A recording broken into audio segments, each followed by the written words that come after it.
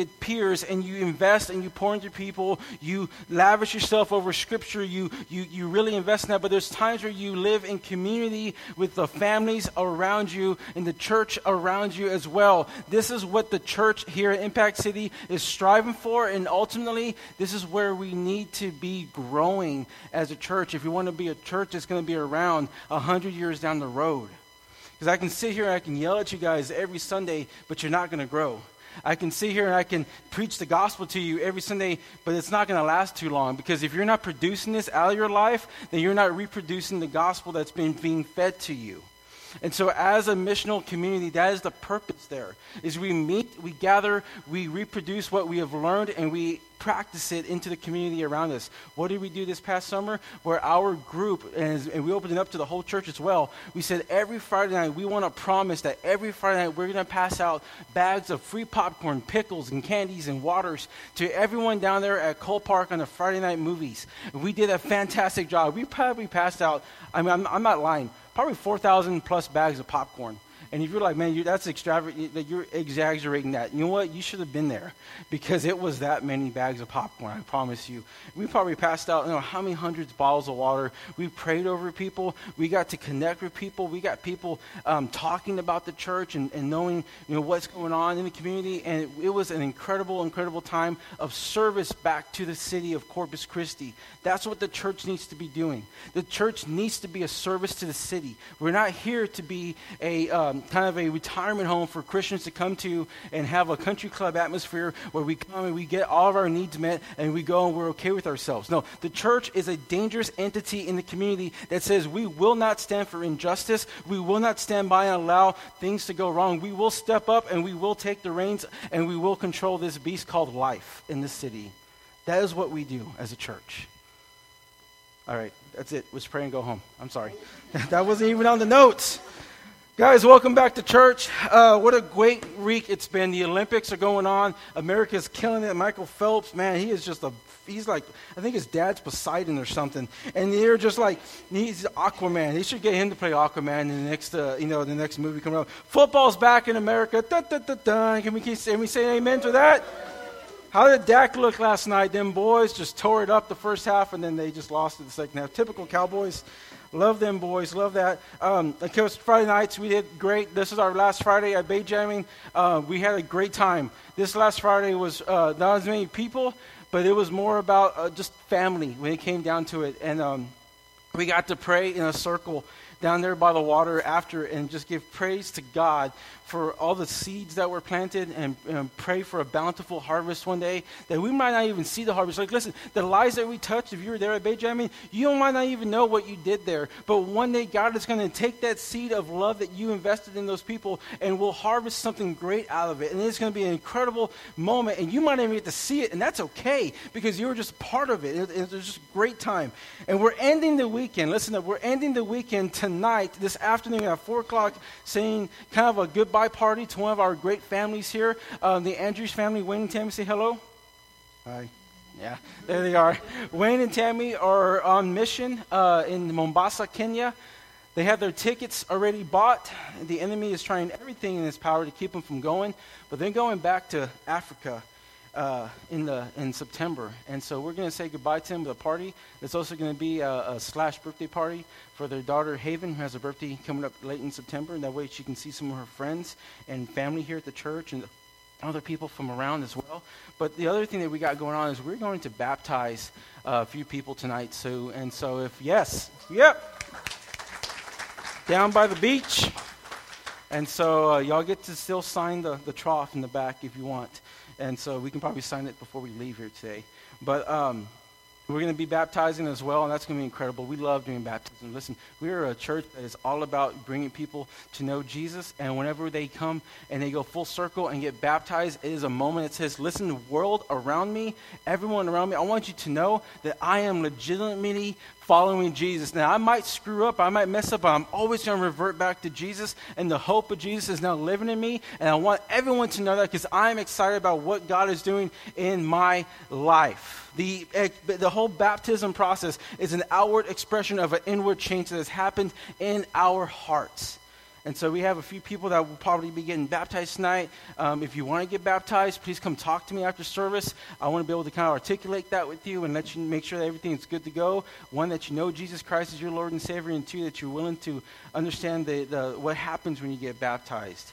Let me put it to you this way. We have had people get baptized, and we go live on Facebook with it because we always like to kind of, it's live. It's a public declaration, right? And we've literally had guys coming off the streets that get baptized. It's live on Facebook, and then there's a hit out by their gang that next day or later on the day, and now they have a price in their head because they're following Jesus. They're leaving the gang life, and they're going into actually doing something about their faith. Most of us, we get baptized, we're scared people are going to make fun of us. This guy that I'm telling you about, he actually had a hit out put on him. I mean, that was insane, And so baptism is just saying, hey, I am real, I am legitimate, I love Jesus. I'm not perfect, but I am perfect in his sight. And that's what we'll be doing tonight. So please, if you guys can, it's going to be down there on the island, on the beach, from 4 to 7 p.m. by the Holiday Inn on the island. Now, don't go to the one that used to be Holiday Inn on Emerald Beach. We won't be there. You'll be there by yourself, I promise you. Go to the one on the island. If you need a ride there, just get with someone in the church. I'm pretty sure we can make it work out. All right? All right, get back to the sermon, Pastor. You're going ADD now.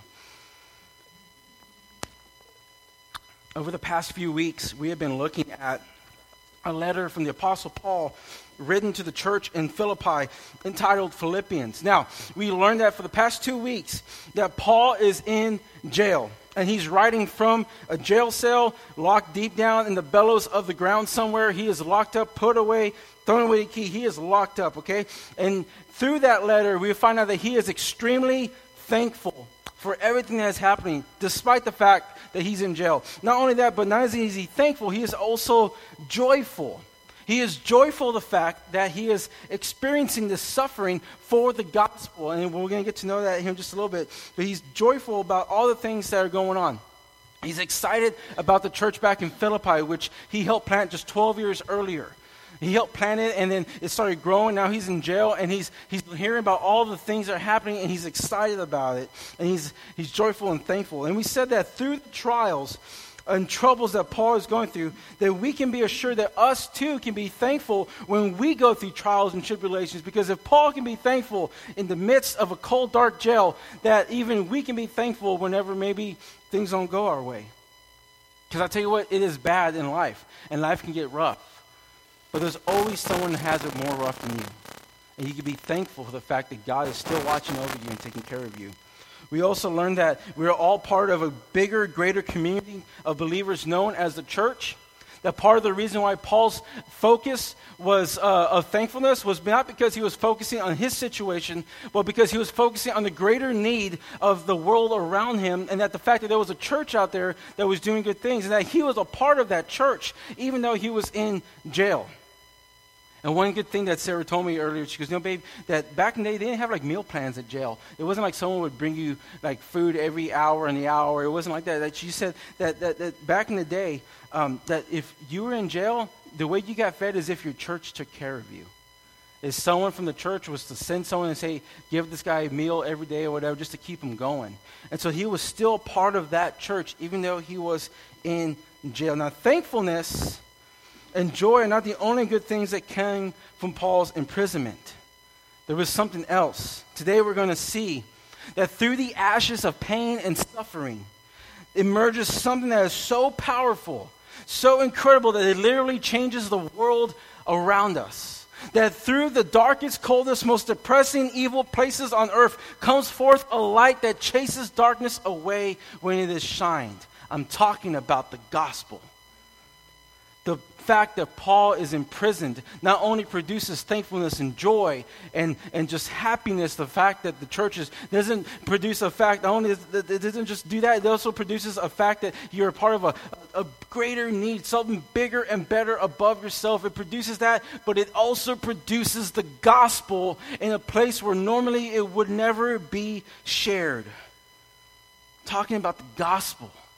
Talking about the good news of Jesus Christ, the truth that he came to earth as a sinless child and then grew up a sinless life, and then he died on the cross for you and for me. The gospel, the fact that when he hung on the cross, that he breathed his last breath, and when he was dying and he died, they hung him down and they took him and put him into a tomb, and as they put him in the tomb, they figured, game over, seal it up, it's done. And 3 days later, he rose again, defeating death and putting death back in the grave and paying the debt for sin that we all owe. He rose again to grant us eternal life. The gospel is what I'm talking about here.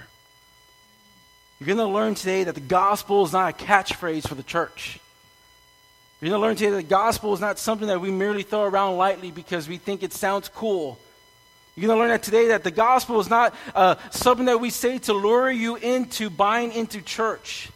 It's not a scare tactic. It's not something we say, hey, if you believe the gospel, then you will be rich and growing. We don't say, if you believe the gospel, then all your troubles will be healed. If you believe, then we don't use it like that. The gospel is the living word of God who loves us, who sent his son to die for us. The living, breathing word of God. And it is alive and well in the hearts of all those who believe in him, and also alive and well in the deepest, darkest pits of his prison.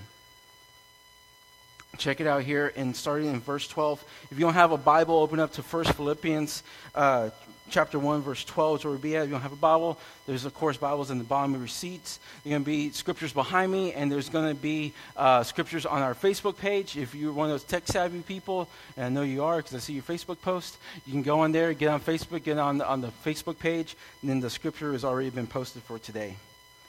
But this is what we're going to learn about today, the gospel through the midst of Paul's suffering. Paul says this in verse 12.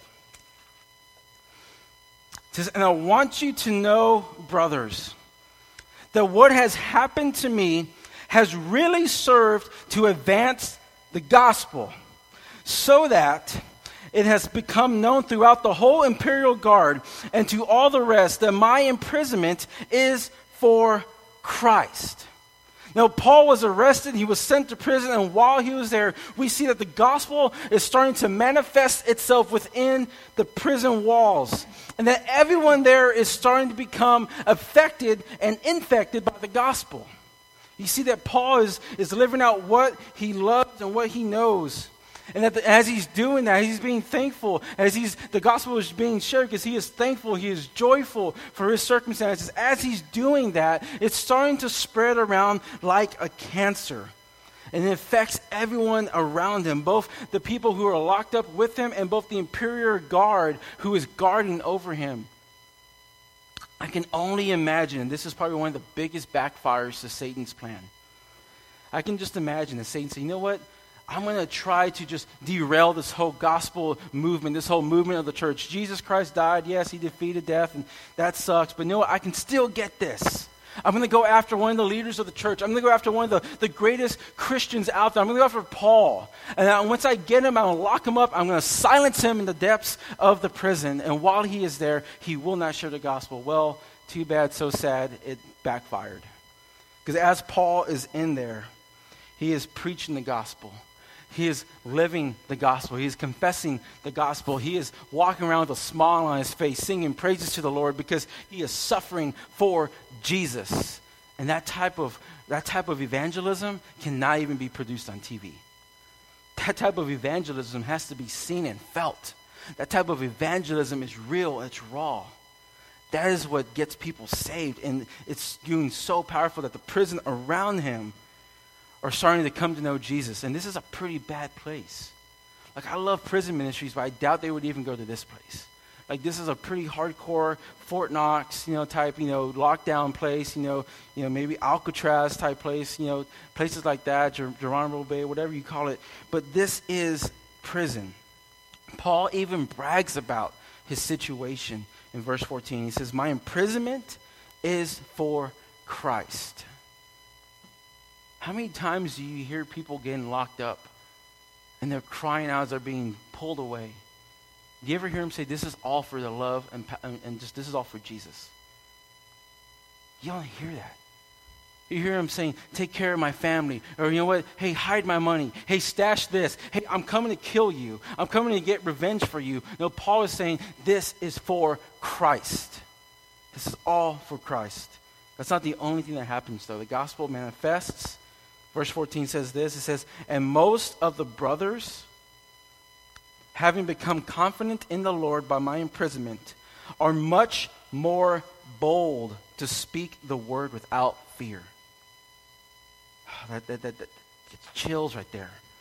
The fact that not only is Paul's imprisonment allowing the gospel to flourish here, not only is it allowing the gospel to be thriving here, not only is it allowing it to be spreading like a cancer, but his imprisonment is causing the brothers, which are the Christians in the church and those who are already in prison for preaching the gospel. They came in, they were scared, they're down. My life is sucking right now. Everything is just going bad. I tried doing good for Jesus. I tried doing everything right. And look what happened. I got thrown in jail. I'm in this place. But here comes Paul laughing and skipping and whistling and praising God and enjoying the fact that he is thankful for the fact that the church is still doing great things. And the brothers that are in there who are downhearted are seeing this great man of God just being excited about the gospel. And they are becoming bolder and bolder and bolder about what God is doing. And it causes them to speak out even more bolder and bolder and bolder without fear about the gospel. This is what the church needs to be doing. Because a lot of us get in these ruts and we get downhearted. But we need to just look to our neighbor to see that the gospel is still thriving. We need to look over and say, I'm feeling bad, my life is not doing good, but praise God that the church is doing good. Praise God that this person over here, that things are going good for them, and that the gospel is being shared through their life. And that should excite you. We talked about that a few weeks ago, that whenever the gospel is thriving, we all should be thankful and excited. That we should not be focused on our own problems, but we should be focused on the gospel and let God be focused on our problems. You can't change your problems. God can change your problems. There's wisdom and there's things you can do, yes. But the gospel is more important than that. So we stay focused on that. Now, why is it so important for us to be doing that? Because the outside looking in, we can see that the life of Paul gives us the encouragement to keep going. Whenever we feel down, whenever we feel out, we know that we can look at Paul and say, hey, that gives us reasons to be bold as well. Christians, you should be bold in the gospel. You should be able to tell people that the gospel is the only way to know Jesus. You should be able to tell people that you know what, hey, I love you, brother. You might not be doing something right, but I still love you because the gospel loves you. The gospel loves me. I was a sinner just like you. And now I have hope, and you can have the same hope. You should have that boldness in you. Because that is the type of power that the gospel has. It explodes in the hearts of those it reaches. Is that powerful. Everyone started professing the gospel, and they had some great things going on. But there's still sin in the area. And so the Bible says in verse 15 that everyone was preaching the gospel, but there were some with good intentions, and there were some with bad intentions. It says in verse 15 that some indeed preach Christ from envy and rivalry, but others from goodwill. The latter do it out of love, knowing that I am put here for the defense of the gospel. The former proclaim Christ out of selfish ambition, not sincerely, but thinking to affect me in my imprisonment. What then? Only that in every way, whether in pretense or in truth, Christ is proclaimed, and in that I rejoice. Yes, I will rejoice. Paul is saying, yeah, sure, there are some guys here that are preaching the gospel, but they're doing it out of selfish ways. What's probably happening is they were imprisoned, and they were like, I'm so on fire for Jesus, and I'm not, and then here comes Paul, and they get jealous of Paul, so they try preaching the gospel out of selfish desires and selfishness, and they're doing it because they want to be lifted up higher for preaching a good word to the people in the area. How many of y'all know preachers like this? They might be preaching the gospel to create a set of followers to do whatever it is they want. Think David Koresh, drink the Kool-Aid, type stuff like that. They use this powerful leverage of the gospel to get whatever I want and build up some type of following. Maybe they're preaching the gospel for monetary gains. Think televangelists.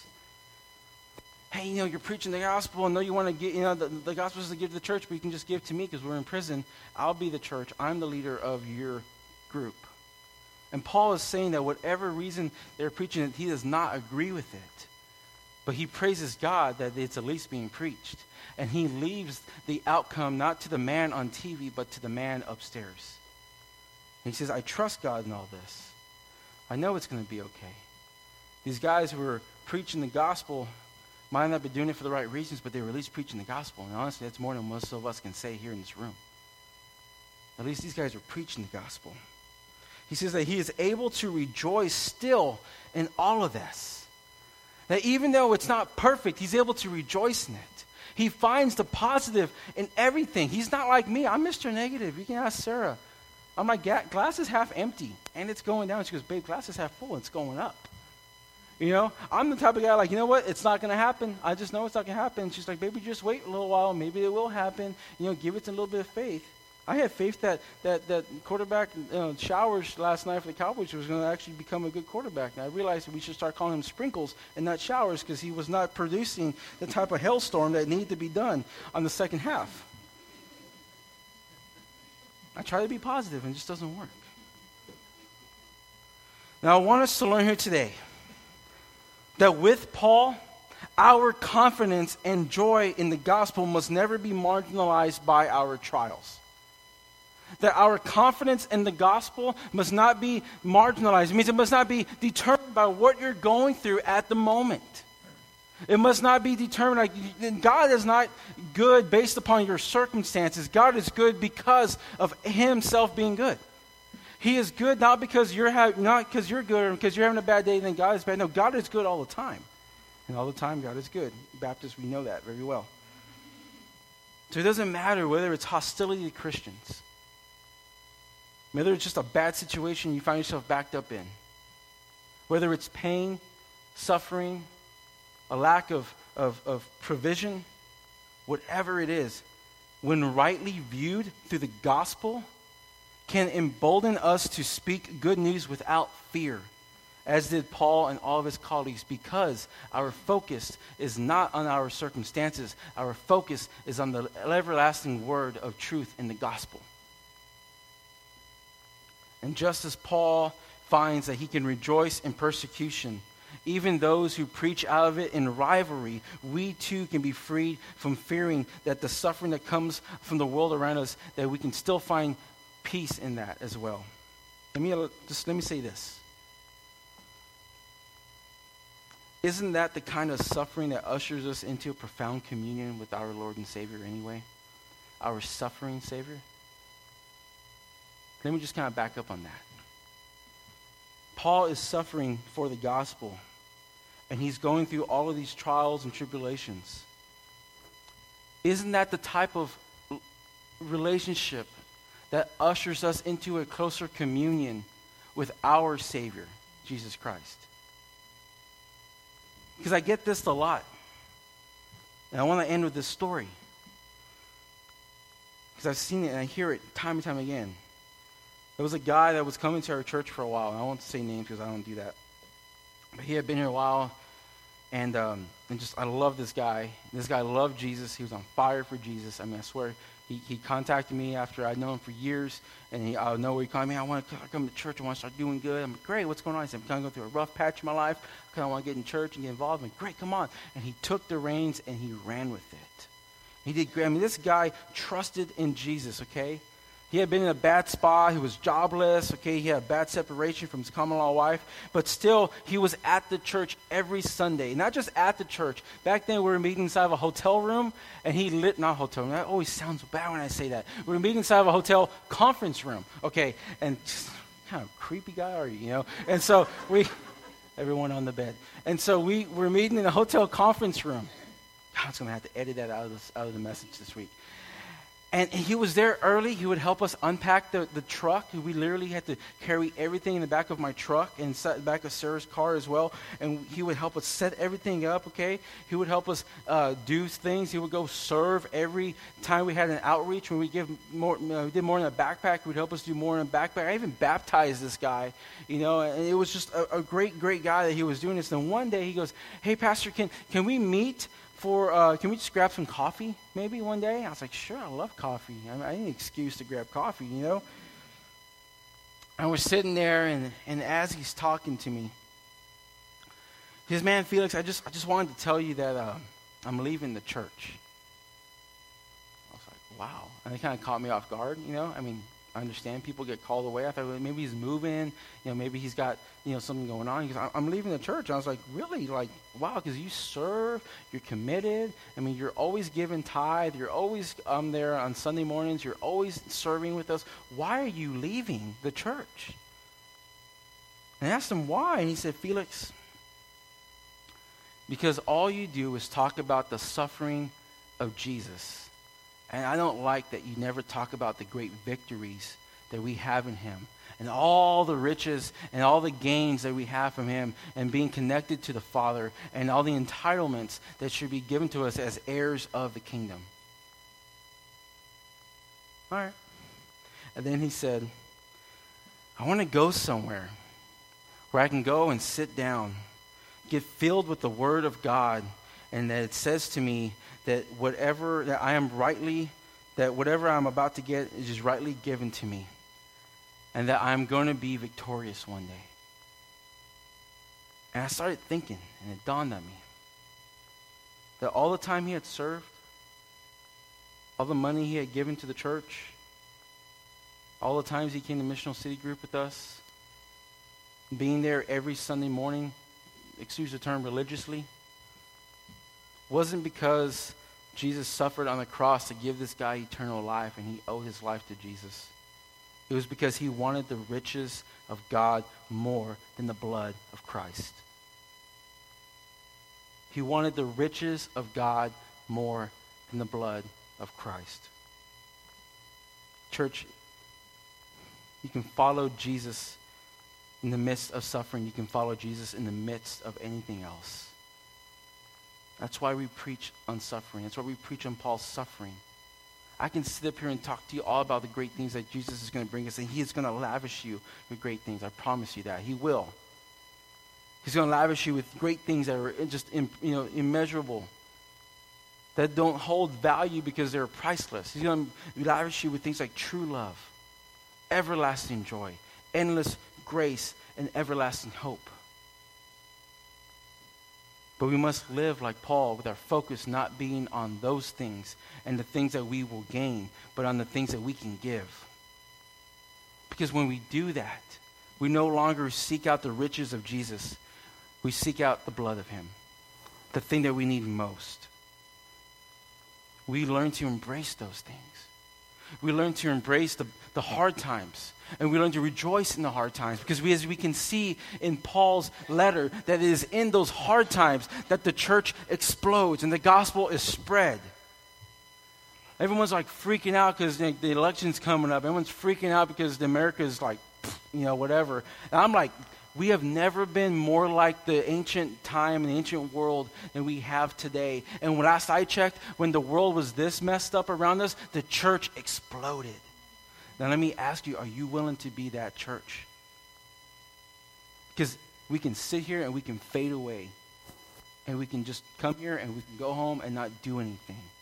Or we can embrace the suffering and just be like Paul and give praise and thankfulness for all that he is doing around us. We can be the church and we can step up and say, we will not stand by for injustice. We will be the church that it takes over every problem in the city and see it as our problem. In the terms of all the brave men and women in the military, we need to embrace the suck. How many military guys we got here? Y'all heard that before? Embrace the suck. It basically means when you wake up and you gotta go do PTO and it's like 110 degrees outside and you don't want to run, embrace the suck. The fact that you're part of the world's greatest military and you're still doing great things, embrace the suck. Church, we need to embrace the suck. Embrace the fact that we have so much harvest around us. And even though the world's crazy, and even though your life might not seem perfect right now, every one of you here has a purpose like Paul. And if you share the gospel through that suffering, through that time, we will see the gospel grow. We will become bolder in Christ. We will learn to rejoice in all things. And we will become closer to God in a relationship that is not based upon what we will get, but that is based upon what he has already done. Are you willing to do that with me today, church? Let's pray.